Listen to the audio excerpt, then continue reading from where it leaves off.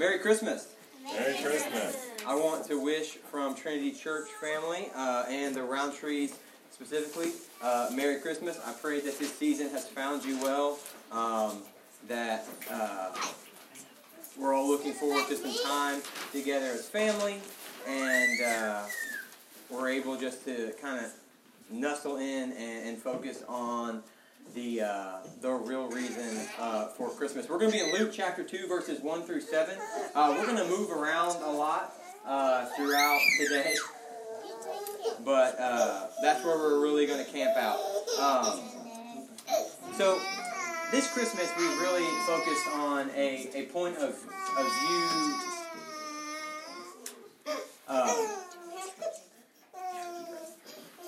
You're fine. Sundays are hard. All right.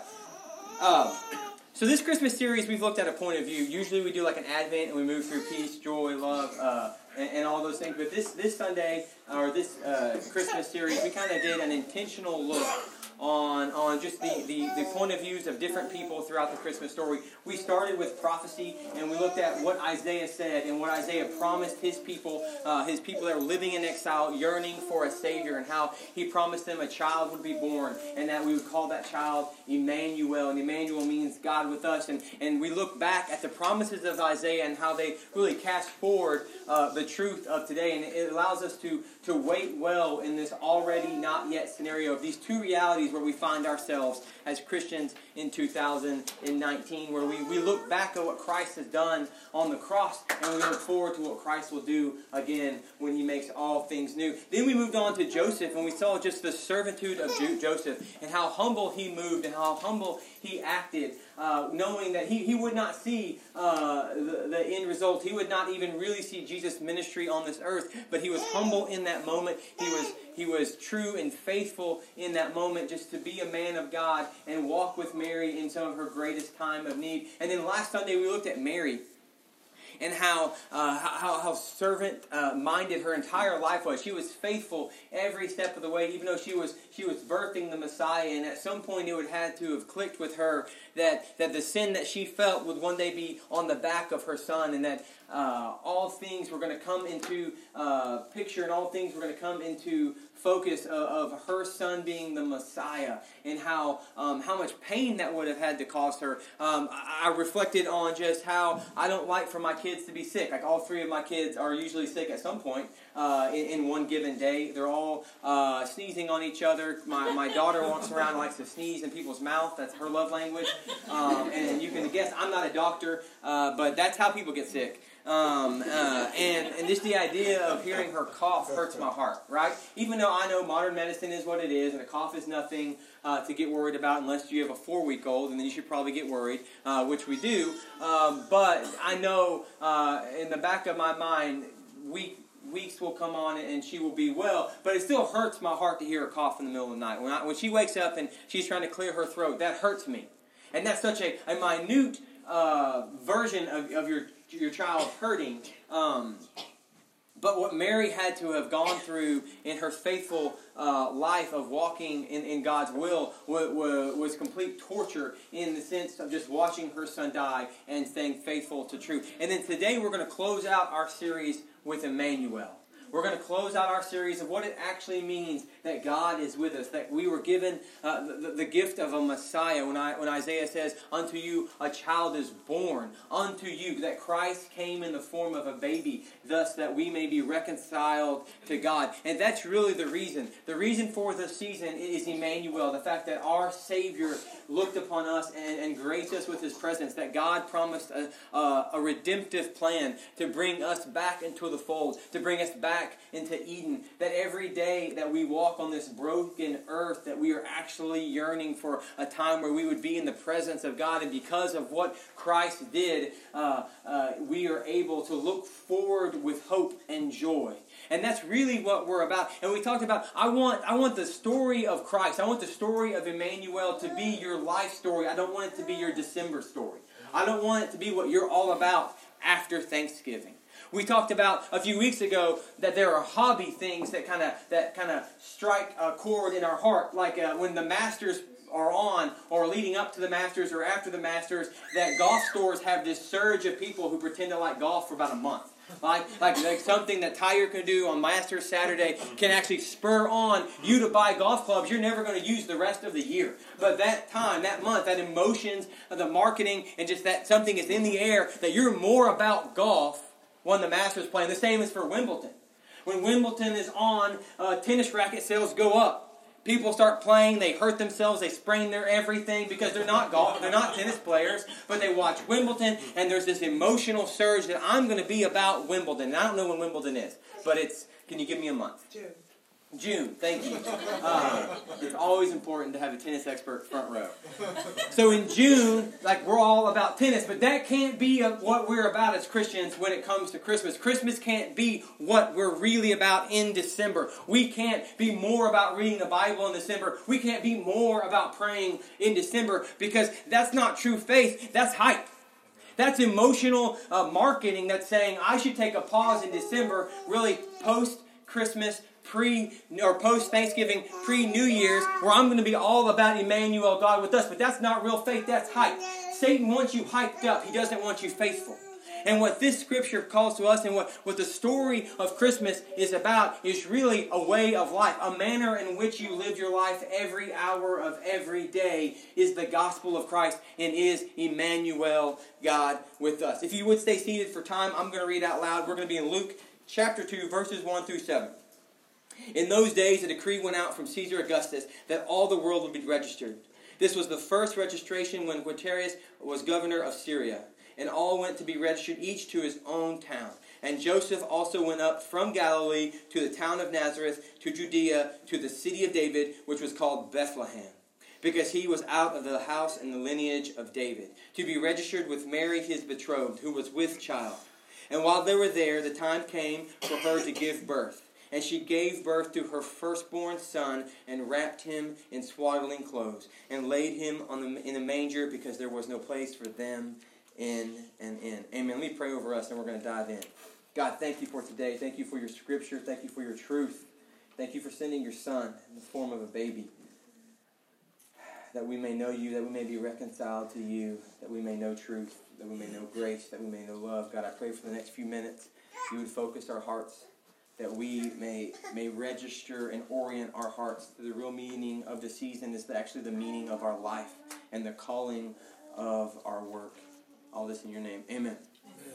So you see a small paragraph that was really not romantically written. It's really just matter of fact. It's like this happened, this happened, this happened. But in this small paragraph, everything changes. Unto us a child is given. The Messiah, the promised Messiah, the Savior of Israel, the Savior of humanity, is born to Joseph and Mary in the town of Bethlehem. There's a lot of prophecy fulfilled, completely fulfilled. That in 2 Samuel, you see God promised David that through his lineage there would be a royal kingship that would know no end, that forever there would establish a king through his lineage. And that's what he's going to do with Christ. Christ will reign eternally through the royal lineage of David. We also see a fulfillment of Isaiah 9 and Isaiah 7, where they say Emmanuel is coming, that God will be with us. And that's not a hypothetical with us, like, hey, he's just always there like a good buddy or like a guardian angel. No, he came to earth. He was blood and bone. He was real. He felt pain. He felt sorrow. He felt hurt. He was with us. We see just this complete fulfillment of prophecy because we serve a God who is faithful. We serve a God that is sovereign. And then we rest in this Emmanuel with us. What does it mean that he is with us? What does it mean that he came in the form of a man while being 100% God and 100% deity? It means that we may know the salvation promised to us through God, that we may know what it is like to have the love of God. We needed a Savior. God sent His Son. John 3:16 encapsulates just like what actual love is. Because of the love of God, we have Jesus. And because of the love of Jesus, we have the cross. And because of the cross, we have reconciliation, we have atonement, and we have salvation. The love of God should bring us hope. And love is a really crazy word because we've completely distorted it and made it sloppy in modern day America. You love things and you love people. And the truth is, we've forgotten the meaning of love, and we really have to always reorient the word of love of what it actually meant. Love is encapsulated in John 3:16. That's what love is. Love is sacrificial. Love is agape. Love is God sending the only Son He had and the only thing that would reconcile us, even though it meant that His Son would be tortured and killed on a cross for us. He would bear the weight of sin on His shoulder. That is love. I'm bad about it. I say I love things all the time. I love Chipotle. That's not true. Chipotle can't love me back.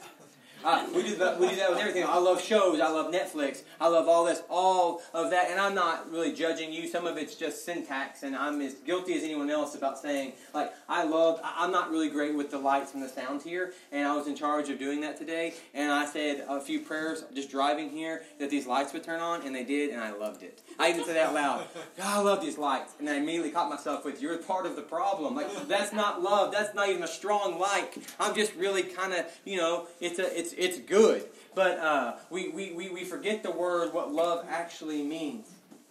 But love of God, the love of God brings us hope. And today I want you to rest in that hope. Because 2019 is coming to an end. So that means at some point you're going to make some resolutions. You're going to probably reflect back on what 2019 had in store for you. And then you're going to look forward in 2020. And at some point there's going to be this gap, or there's going to be this yearning or this longing of what the future will hold for you and your family and your kids. And the only way you're going to find peace and solace is to fill your entire year's plan, your entire life's plan, the plan for your family, the plan for your jobs, the plan for everything. It has to rest in the hope of God, knowing that He will sustain you and He will guard you and He will walk along with you. God is our hope, and Emmanuel is where that hope rests. God is the source of hope and the supplier of hope. He's the inspirer of hope, and He's the author of hope. Paul writes in Romans 15:13, "May the God of hope fill you with all joy and peace in believing, so by the power of the Holy Spirit you may abound in hope." This has been a really hard time for Trinity Church. And I keep playing back. We've walked through some crazy things in the last few weeks, and in the last week, and I kept coming back through the stuff we've had to walk through, which I'm gonna express in a few minutes. But it's been really hard, and to be a church that principle prioritizes truth in 2019. 2019 is a hard time to be a church plant. It's a hard time to really be a man or woman of God. It's a hard time to be a family-oriented Christ in 2019 because there's a lot thrown at you. There's constant warfare. Everything that we believe is being cast aside or downplayed or minimalized or viewed as intolerant. There's so many ways that we live our life in accordance to God's will that is completely countercultural. And all of that can be disheartening. It can feel like we're constantly under attack. It can feel like there's no peace, there's no solace, and that our back's against the wall. And some of those things are true, but the things that we rest in has to be the hope of God. That we have a God that loved us so much He sent His Son. And that Son died for us, and He rose again. He conquered hell and the grave. He reconciled us to God, so that when God looks down on Timothy Roundtree, He doesn't see this wretched, broken thing, but He looks down through me through the lens of Jesus Christ, and that one day I will be made whole. And the one thing that sustains me is I look back at what Christ has did. He was born in a manger. He died on the cross, and He rose again. And that gives me hope for what will come in the future. When Revelation writes, there will be no more tears. Death will not have a sting. There will be no more pain. There will be a time when Christ makes us new and the old will pass away. And that is what I yearn for, and that is what I hope for. I may see that in my lifetime, or I may not. But either way, it doesn't change the fact that we rest in the hope of God. We rest in the promises of God. Of Christ. Amen. I love you all. Let me pray over us, and we're going to end with a song from Eric. God, thank you for today. Thank you for your mercy and grace in the light of pain. God, it is not just a sentence or happenstance that we say our hope rests in you, but it is the way we live our life, because there is no other way. There's no other way to find peace outside of you. There's no way to find joy or hope outside of your saving grace. God, I'm thankful beyond measure just for your presence and your sustainment, God. I pray that in the next few days and weeks as we walk through as a church, that we cling to your word, we cling to your hope, and we pray without ceasing. I pray all things in your name for your will. Amen.